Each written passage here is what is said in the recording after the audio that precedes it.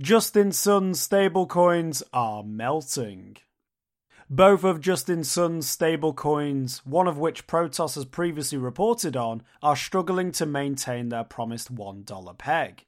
At the time of writing, USD Digital is hovering around 97 cents, and USD Just is trading at $1.09.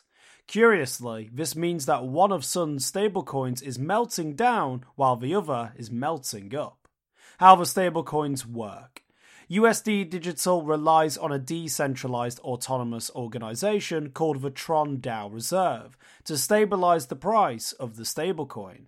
Since November 8th, it's been unable to reliably peg the price to $1 and has consistently traded at a 2% discount, suggesting the mechanism has ultimately failed.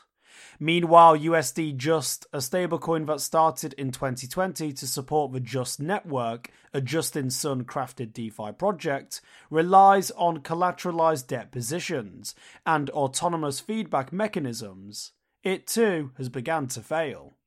Thin markets and big swings. The combined daily volume for the two coins is less than $50 million a day, often far less. But both currencies have almost identical market cap structures. Within about a month, USD Digital reached its market cap plateau of about $700 million.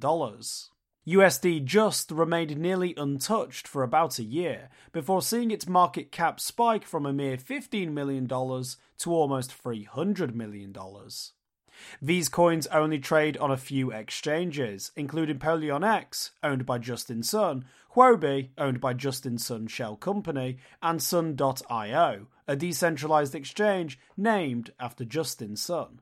This means that few people besides Sun are incentivized to utilize the dual stablecoins.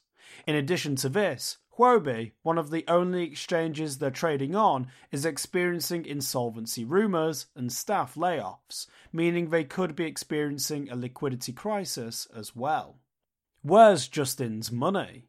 While layoffs at Huobi and suggestions of an FBI investigation into Sun point to money and legal issues for the Tron founder, many questions remain unanswerable.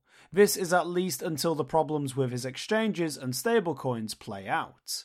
The coins themselves are curious insofar as they're behaving in different ways, with no recent capital injections to attempt to control the instability at hand, and no incentive for short sellers to try and short the broken stablecoins. Clearly, where the problems are coming from, or how they could be solved, isn't Sun's number one priority. On Sunday, Sun put out a tweet thread in Chinese apologising for Huobi's poor communication during times of strain and welcomed further criticism of the exchange. He also expressed a desire to expand his business endeavours into China. At the same time, it's unclear how serious His Excellency is taking his ambassadorship to the WTO for the country of Grenada. His last tweet regarding his position was in October of 2022, and his last video was in June. All of this is a far cry from Q3 and Q4 of last year, when Sun was promising safe and sustainable 148% interest rates on stablecoins and saying he'd invest, quote, at least billions in an attempt to save FTX. For more informed news, follow us on Twitter and Google News, or listen to our investigative podcast, Innovated Blockchain City.